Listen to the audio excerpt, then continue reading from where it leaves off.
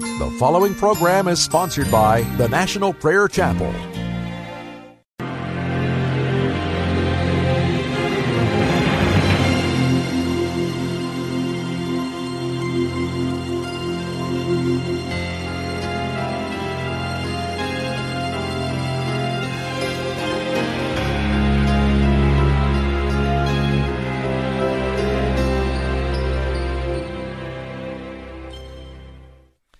Welcome to Pilgrim's Progress.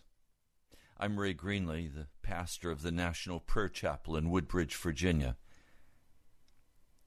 I'm going to lay out for you today, in a very systematic way, an understanding of the gospel that for me is the gospel of Jesus Christ. It is not the gospel of the modern church. It is not the gospel you will hear preached Sunday after Sunday, because a lying spirit has entered into the Church of America today, and I will show you in the Scriptures the antidote, the answer. The church today is a powerless church. There is a form of godliness, but there is no power. There is no conviction. There is no life of righteousness. There is no growing up. The church is in infancy, and all the while having great success with finances and programs and entertainment, erudite preachers, entertaining preachers, inspirational preachers. But after you've listened, the word that is spoken does not give your heart, your soul, power to live a godly life.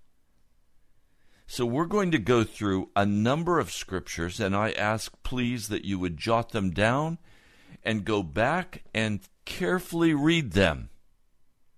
Now, I'm going to be working today out of a New Testament by Dr. Lavender, Malcolm Lavender. It's a new translation, but it is the first translation that I found that is literal in its translation of the Greek. And we need a very literal translation for today because much of the salvation language has been so corrupted that we don't know what we're talking about. An example, we have shallowly and mistakenly said that grace is merely undeserved favor, unmerited favor. Well, the grace of God is unmerited, it is undeserved, but that's not the heart of what grace is. Grace is the divine influence of God to make a man or a woman righteous. It is never in Scripture used as a blanket to cover over filth and corruption. That's a Gnostic teaching that you can be corrupt in your inner being and yet you're saved because you have made a confession of Jesus Christ.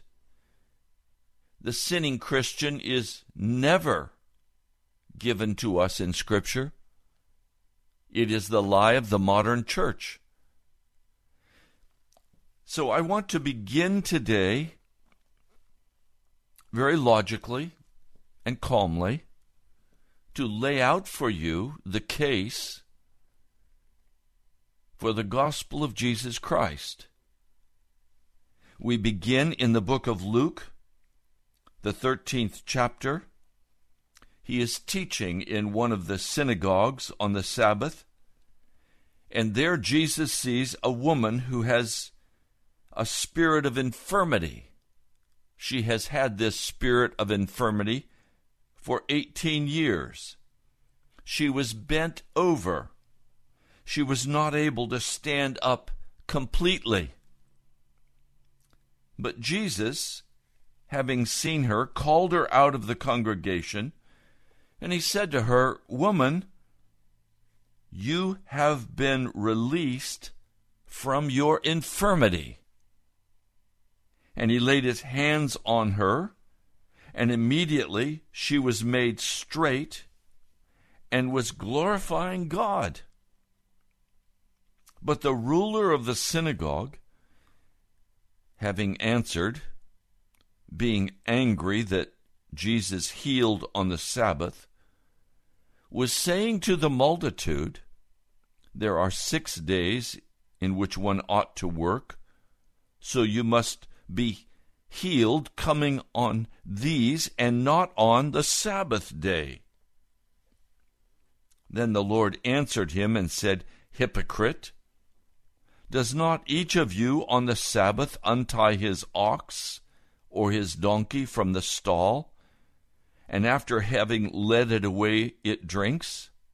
In fact, this woman, being a daughter of Abraham, whom Satan bound 18 years, in that case, was it not necessary to set her free from this bondage on the day of the Sabbath?"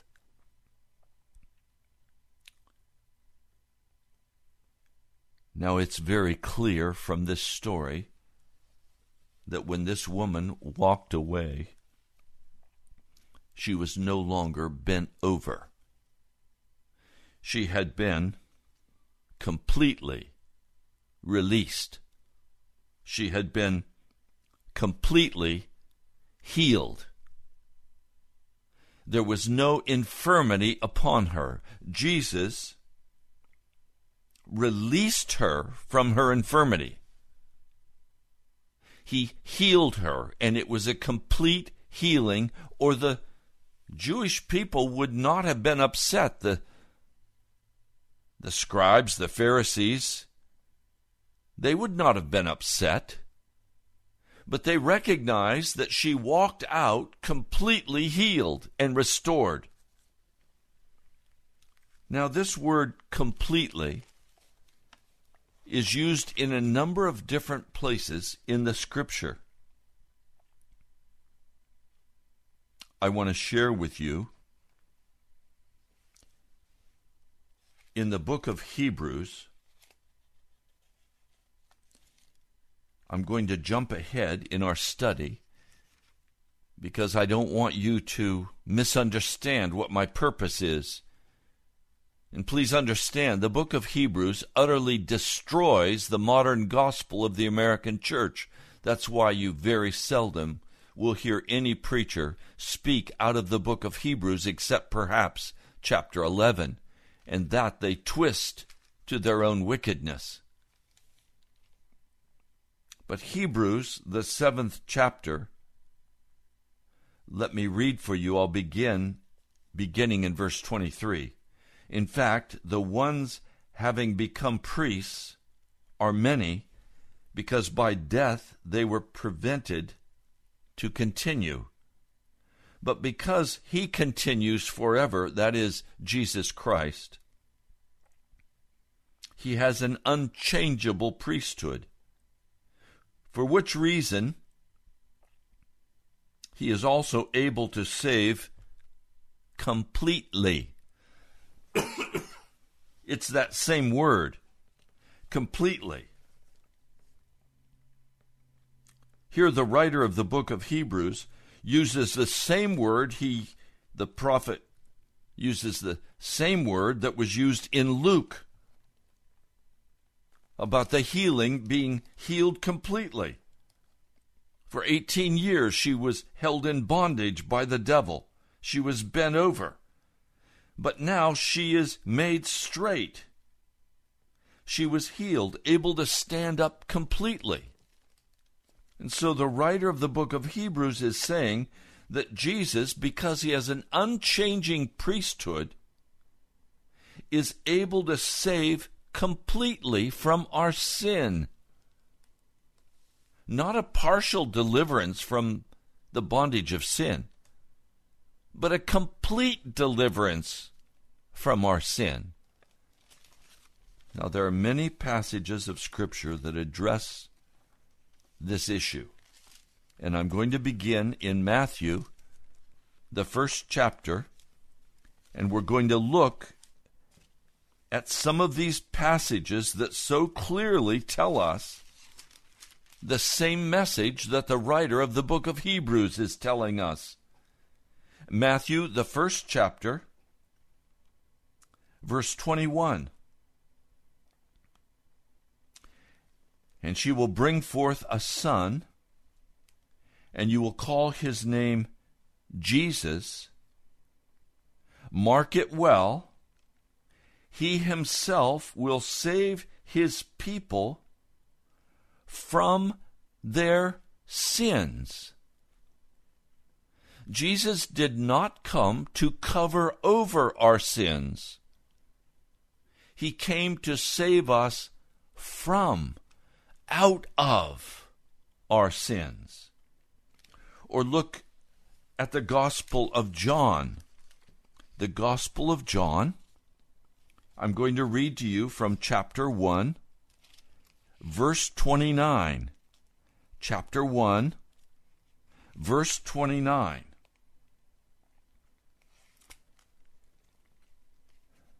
On the next day, he sees Jesus, that is, John the Baptist sees Jesus coming toward him, and he says, "Look, the Lamb of God, the one taking away the sin of the world." The prophecy about Jesus, both in Matthew 1 and now in John 1:29, is that he will take away our sin. If you look with me, also please, in Acts 13, I'm going to begin reading for you at verse 38. And this is, of course, a sermon that Paul is giving. Acts 13, verse 38.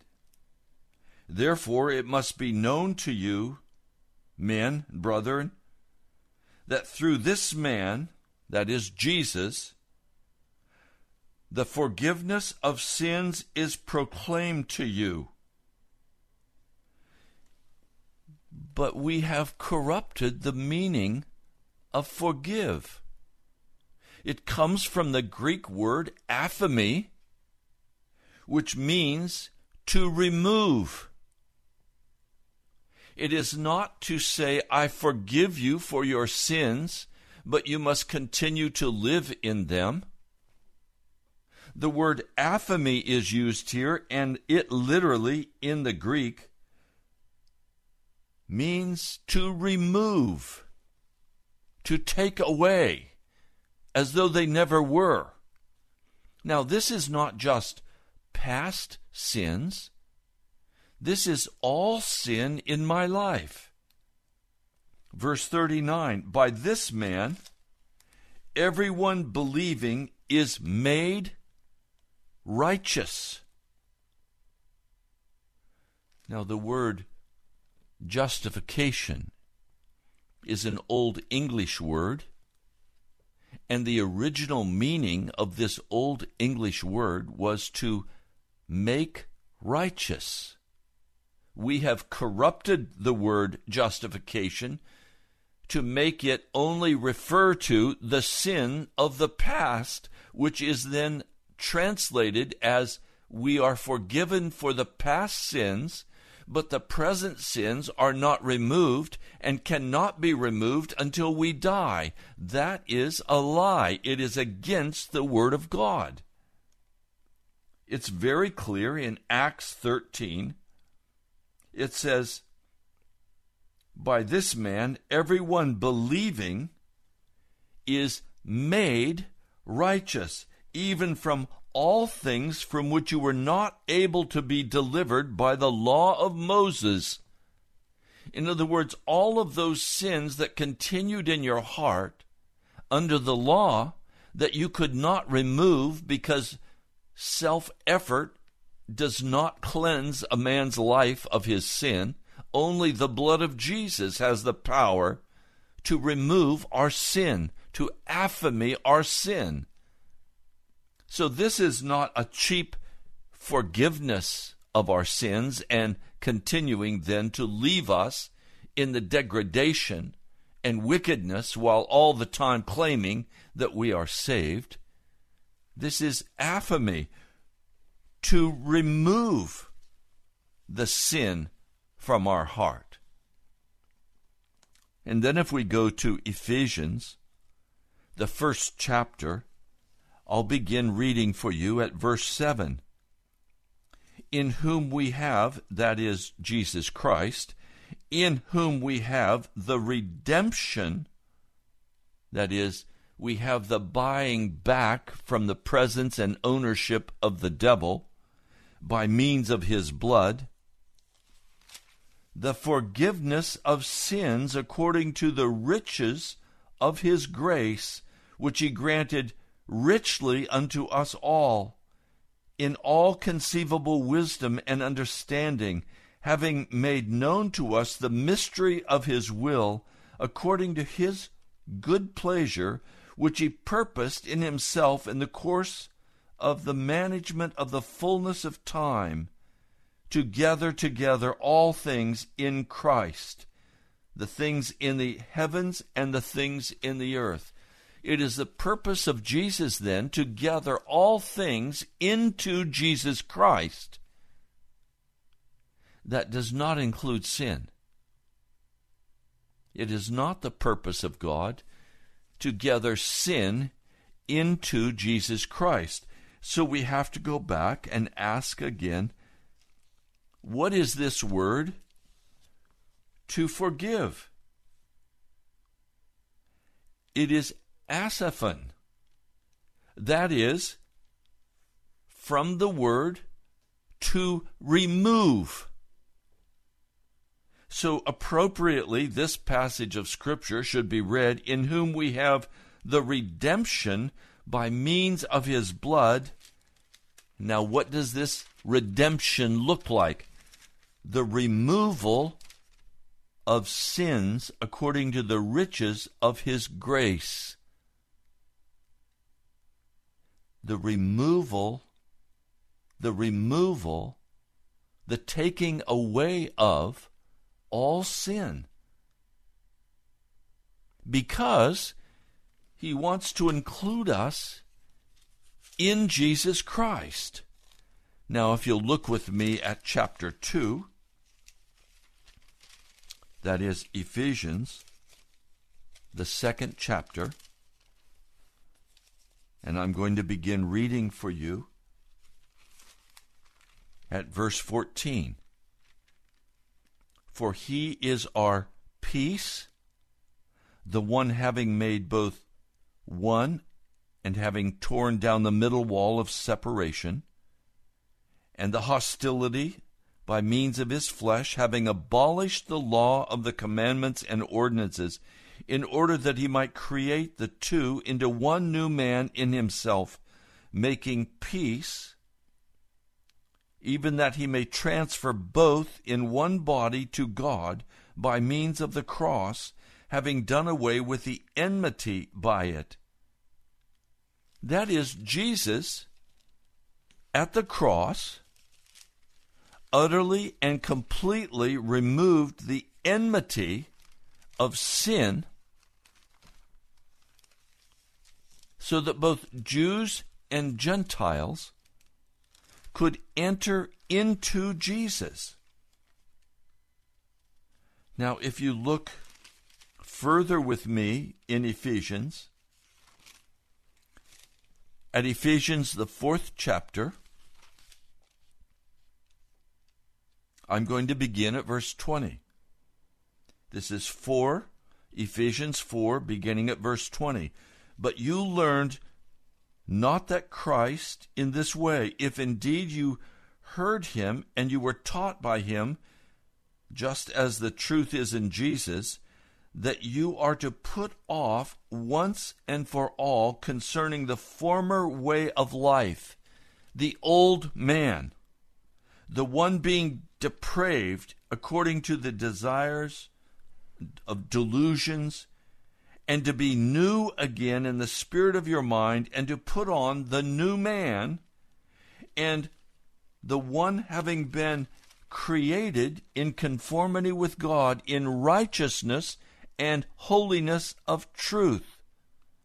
Therefore, having already put aside falsehood, each one must speak the truth with his neighbors, because we are members of one another. Be angry, but you must not sin. Do not let the sun go down on your angry mood, and you must not give place to the devil. The one stealing must not steal any more, but rather let him labor, working the thing that is good with his hands, that he may have to share with the ones having need. Any word that is harmful must not proceed out of your mouth, but any word that is beneficial for edification of the need, then to speak, that it may give grace to the ones hearing. And you must not grieve the Holy Spirit of God, by whom you were sealed unto a day of redemption. All bitterness and rage and anger and clamor and slander must be put away from you, with every hatefulness. And you must be kind one to another, tender-hearted, freely favoring each other, as also God by Christ favored you. Accordingly, you must be imitators of God as beloved children. In fact, you must walk in love as Christ also loved us and delivered himself in our behalf, an offering and sacrifice to God as a fragrant aroma. But sexual immorality and all uncleanness or inordinate desire for riches must not be so much as mentioned among you, as becoming holy ones. And indecency and silly talk or coarse jesting, these things are not fitting, but rather thanksgiving. Now this you are understanding, that every fornicator or unclean person, or one who defends for gain or defrauds for gain, who is an idolater, has not an inheritance in the kingdom of Christ of God. Let nobody deceive you with empty words, for because of these things the wrath of God comes upon the sons of disobedience. Therefore be not partakers with them. So it's very clear that in the 4th chapter and the 5th chapter of the book of Ephesians, there is the expectation that we will take off, by the power of the blood of Jesus, the old man, the old carnal man, and we will put on the new man of the Spirit, and we will no longer walk in any sin.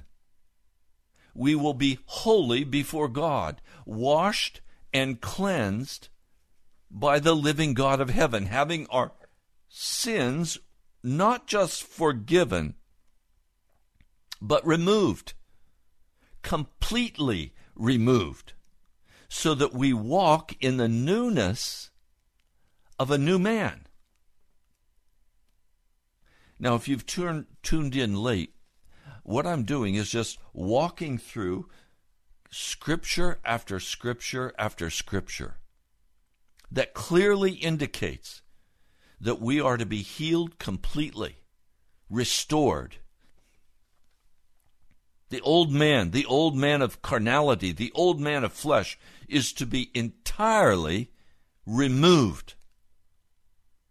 Now, I know many churches still teach that you cannot ever have the old man removed from your life.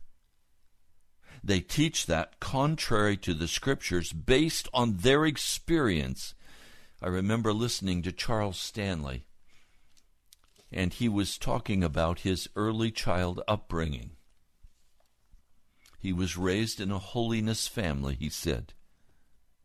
and by his own witness, he found it impossible to overcome sin. And because of his experience, he went to the Reformed doctrine of the sinning Christian. You know, we're in a sad state of affairs when we believe about the gospel simply what we have experienced and not what the Scriptures teach.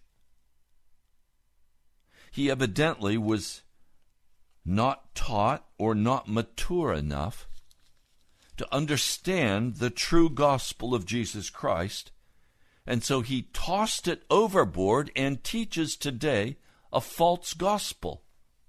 He has much wisdom. He is like Solomon. Many of his things are right. I love to listen to him. But he does not understand the gospel of Jesus Christ. He has adopted the Reformed teaching of the infant spoken of in the book of Hebrews. We will deal with that tomorrow. He speaks and teaches the wisdom of Solomon to infants, and he himself is an infant in the gospel of Jesus Christ. And he is in that position because he has based his beliefs not on the blood of Jesus Christ that sets a man free from every sin, completely removing everything. He does not base his teaching on the Word of God that teaches that the old man, the carnal man, is to be utterly and totally removed. He found the crucifixion that Jesus speaks about when he says, "Deny yourself, come and follow me," on his way to Golgotha. He founds his theology not on being crucified with Christ, but on the false teaching that you will always be a sinner man, and you can never overcome, and you're always going to be struggling. Do you honestly want a gospel that allows you to continue being raped by the devil? If that's the gospel of Jesus Christ, I want nothing to do with it. I would rather be a pagan than to be a Christian who believes that God would allow me to be continually raped by the devil and I could never have victory over the wickedness of my heart. I want to testify today, God has given me victory over the wickedness of my heart. And I walk today clean and pure before God.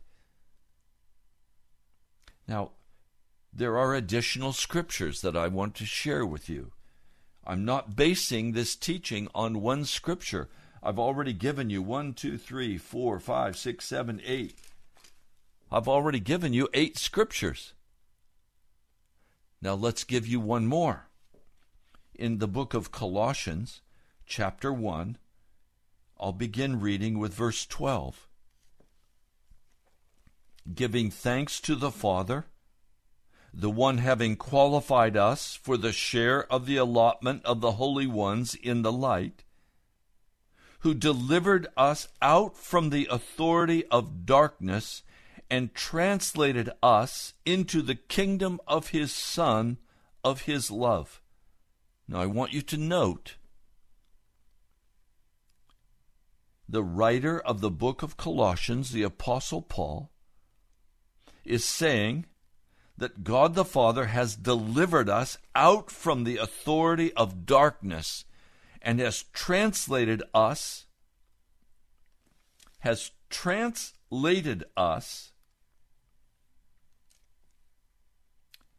and by the way, that word is far more than moving from one place to another, i.e. transferred. It is not the person that used to be transferred, but is transformed, made holy. These are transformed persons, translated into the kingdom of God, changed, transformed, metamorphosed. because of the kingdom of God. It is righteousness, peace, and joy in the Holy Spirit, Romans 14:17. Thus only the holy may enter therein. So let's be very clear. It's speaking about God the Father who delivered us out from the authority of darkness and translated us into the kingdom of the Son of his love, in whom we have redemption by means of his blood, the forgiveness of the sins. But the word forgive that you may find in your NIV is aphemi, meaning the removal of sin. The removal of sin. Now please hear what I'm trying to say to you today. We are not brought into the kingdom of Jesus Christ without being metamorphosed, transformed, changed by a supernatural work of grace that makes us righteous, not by the law, but by the blood of Jesus Christ. See, this is not by works, it's by faith. And Jesus does the work in us and for us. But we must be willing to allow him to transfer us, to change us into the likeness of Jesus, Christ in us, the hope of glory. If you have not been transferred, metamorphosed, changed, and placed in the kingdom of Jesus, the kingdom of light, you may be extremely religious, but you are not saved from your sin. You still walk in your sin. Thus, you are not saved into the kingdom of Jesus Christ. You are still under condemnation and judgment. You are still under the law of God and have not entered into grace. A person who continues to sin is not under grace.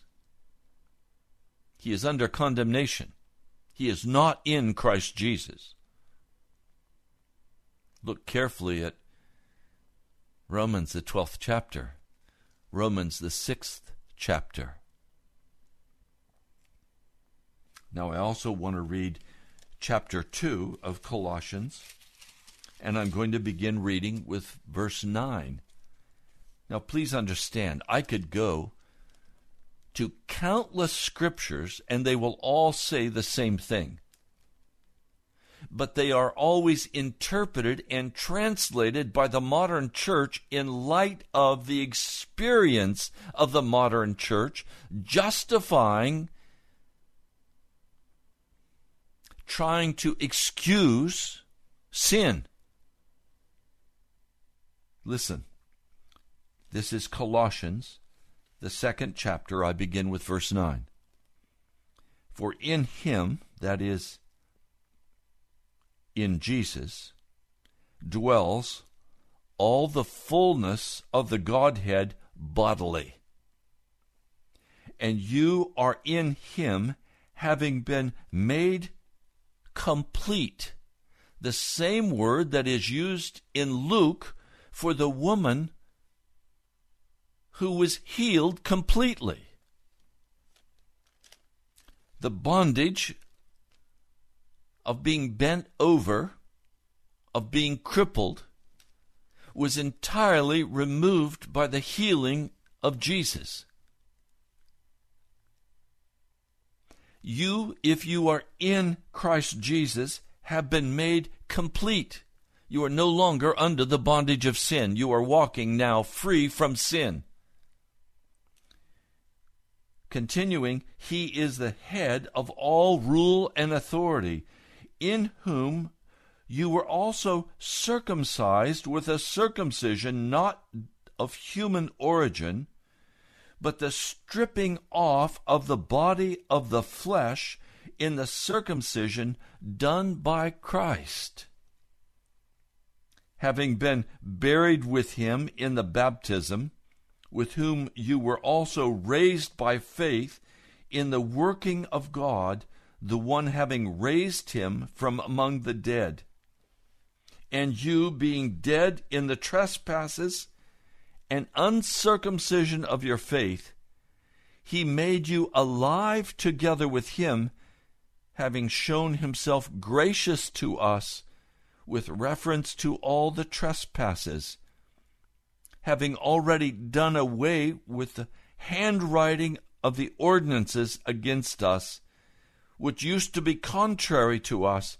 He has taken it out of the midst, having nailed it to the cross. Having stripped the rulers and the authorities of their power, he exposed them in public, after having triumphed over them by the cross. Now let's be very plain. This may be difficult for some of you to understand because it is so different from what you believe and so different from what you have experienced.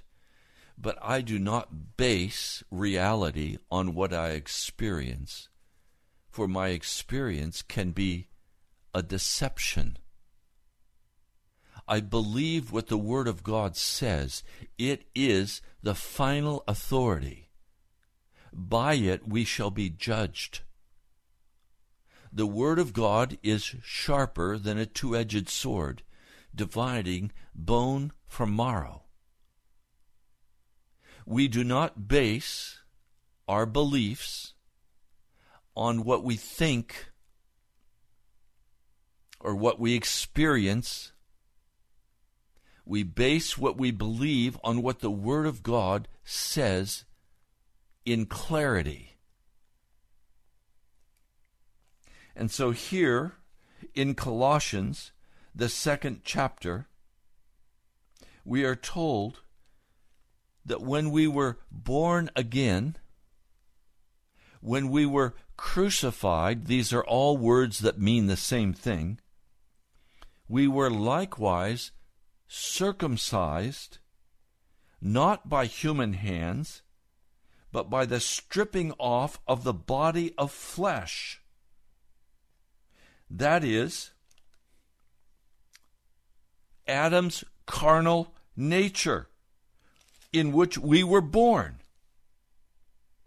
Mankind was created in the image of God, but in the fall was born in the image of Adam, as was Seth. Paul constructs now the strongest possible term for stripping off, to show the complete removal of moral depravity and the restoration from the fall. This term that Paul uses in the Greek is the stripping off. It is the separating from. It is the coming out from. It is the strongest possible term in the Greek to show that carnality is utterly removed from the Christian's life. Now, having put off the old man with its practices, that you find in the 3rd chapter, verse 9. Now, please, I don't mean to be controversial with you, but I too intend to show you the reason the modern church is powerless, because it has never been crucified with Christ. It has never had its flesh stripped off, the carnality. And so the church is filled with people who say they are Christians, but walk like the devil. Even pastors rising up in anger against members, demanding that their little kingdom reign supreme. The most painful experiences I've had in my life, I have had at the hands of people who call themselves Christians. At the hands of pastors and boards that call themselves Christians. But in fact, they are filled with carnality. The old man has never been stripped away, but they are absolutely determined to walk in what they think they know because of the experience they have. And they have rejected the truth of Scripture, that a man can be made whole, that a man can be cleansed, that a man can be crucified with Christ, so that he no longer lives, but Christ lives in him, as Paul talks about in the book of Galatians. They utterly deny the transformational work of Christ to completely strip away the flesh of carnality, of the old man. And they believe that they will always be fighting with the old man. They will always be giving in. And some of you listening today have experienced continually going back to your sin, crying and weeping and say, Jesus, I've gone back to my sin. Please forgive me one more time. This is not the Christian walk. This is the humanistic walk of the modern church.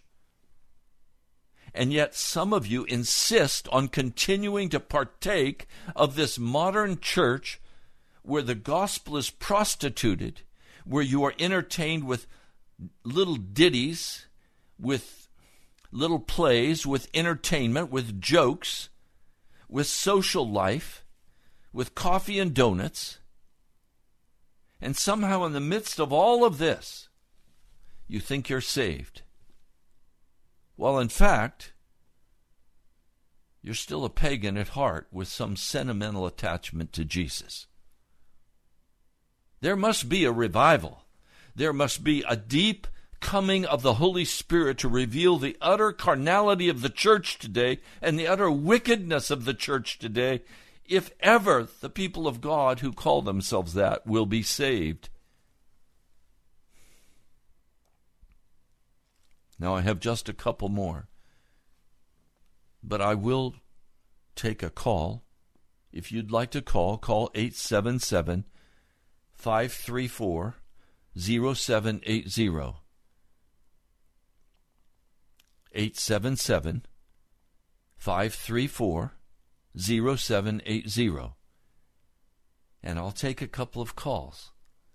Otherwise, I'm going to continue. In Titus, the 2nd chapter, verse 14.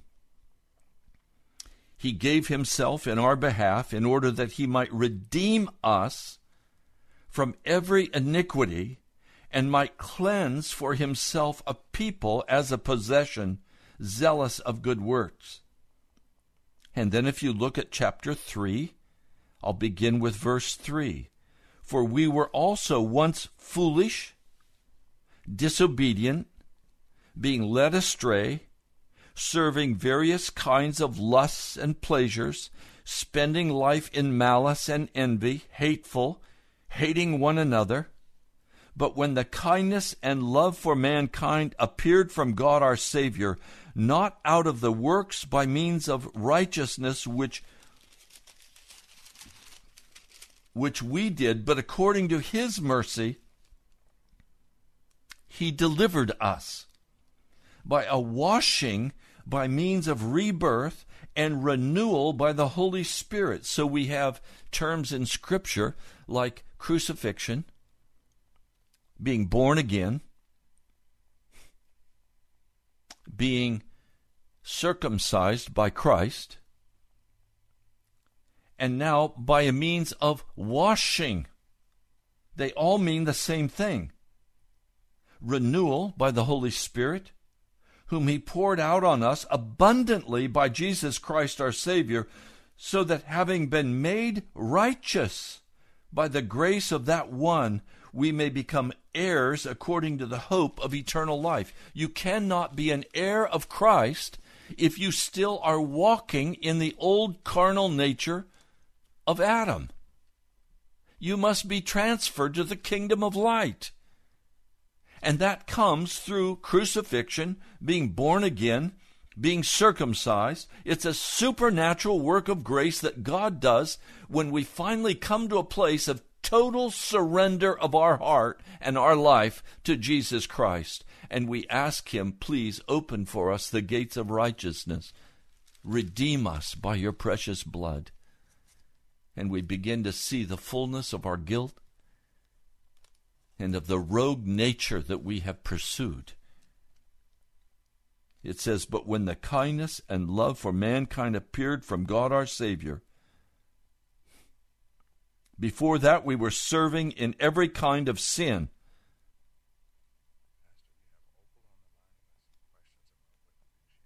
Good. Hi, Opal, welcome. What would you like to share? Hi, Opal, welcome. What would you like to share? I had a question. Making a joke with someone that's not perverse and doesn't have any curse words in it, does that mean that if you say you're saved, that you're still living in, like, sin? No, Opal, God has a wonderful sense of humor, or he wouldn't have made the grasshopper. Okay, God has a wonderful sense of humor. But what he's referring to here, Opal, is the foolishness that turns us aside from righteousness. Okay. In other words, if to excuse ourselves from being serious about Jesus, we're always joking and not dealing with our sin, that's what he's talking about.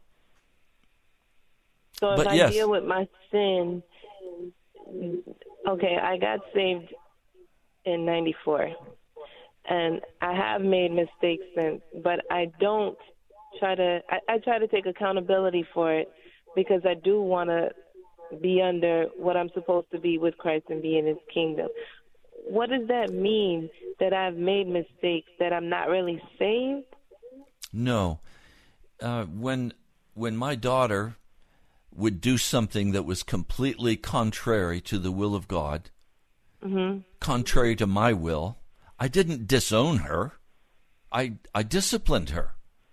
I corrected her. So when you do something that is wrong, and 1 John talks about that, if we do perhaps on occasion do something that is sin, rebellion against God, he will discipline us. Yeah. And we have an advocate with the Father. But if that's a constant lifestyle, we're saying we're in rebellion against the Lord and we don't walk with him. We've not been transferred to the kingdom of light, and we'll be lost. But you see, I think I understand. So let me ask you this. It's, in other words, saying, like, if I continuously say curse and then tell God, I'm sorry, God, and then turn around tomorrow and somebody say something that upset me, and I just blurt the curse word out without really trying to make an effort to stop doing it, that's what you're talking about, for example, right? Yes. Okay. See, Opal, so that means I just need to stay in prayer and consciously make more efforts to stop doing what I need to work on not doing then. But you need to trust Jesus to take that out of your heart. And if our eyes have to be kept on Jesus, not on our sin. Jesus will remove it. He will circumcise our hearts. He will totally transform us into his likeness. But in order for that to happen, we have to keep our eyes on Jesus and trust him to do that work in us. Now, Opal, in the book of Ephesians, there are two words referring to being saved. One is when we come to Jesus Christ, we surrender our life to him. We are transformed into his likeness. It says we are then healed, or we are then sealed by the Holy Spirit. And we can refer to it then as I am saved. But then there is a conditional salvation where we have to continually walk out that salvation and draw closer and closer to Jesus. So yes, you were saved in the past, but you have not been totally saved yet. Salvation is conditional. Okay. Okay? Okay, I think I understand. It's conditional in the sense that it's a constant growing. Yes. Oh, okay. So it doesn't mean make excuses and make mistakes on purpose. It just means when you make those mistakes, that means God brought it to my attention. Hey, that's something I need to work on. No, And that's then something you need to repent for and give it to Jesus. Okay, and just do my best not to ever do it again. Yes, but give it to Jesus and let him accomplish that work in you. See, the gospel of Jesus does not teach self-help. It does not teach salvation by effort. It teaches trust in Jesus. It was the great preacher Spurgeon who said, sin will keep you from the Bible, and the Bible will keep you from sin. Okay, so you focus on reading the Word, you focus on Jesus, you keep your eyes on Him, because we have an eternal destiny to win. We have a heaven to win and a hell to miss. All right, Opal. Good to talk to you. I haven't heard from you for a while. I know. I've been trying to get things in order and get back in the workforce. Okay. God bless you, and stay in touch. I will. Thank you. Take care. Okay. Bye-bye. Well, we're almost out of time in this broadcast. I do have a couple more scriptures, but I think I'll save them and share with you tomorrow. I do want to invite you, if these words that I've spoken to you have opened your mind and your heart, and you're looking for a place where you can come and worship, a place that teaches and walks in this righteousness, and you desire that, then I invite you to come to the National Prayer Chapel. We rent space from the All Saints Anglican Church in Woodbridge, Virginia, and the address for the church is 14851 Gideon Drive, Woodbridge, Virginia, 22192. I also invite you to contribute to cover the cost for this radio broadcast. We're pushing $4,000 this month, and we're still far short of that. I'm very grateful for those of you who have already contributed, but we're going to need others to step in. Please send your tithe or your offering as the Holy Spirit calls you to the National Prayer Chapel, Post Office Box 2346, Woodbridge, Virginia, 22195. Also, go to our webpage, nationalprayerchapel.com. God bless you, my brother, my sister. You've been listening to Pilgrim's Progress. I'm Ray Greenley, the pastor of the National Prayer Chapel. I love you, my brother and my sister. Come and follow Jesus. Come and be transferred to the kingdom of light. And Jesus will meet you at the National Prayer Chapel. I'll talk to you soon.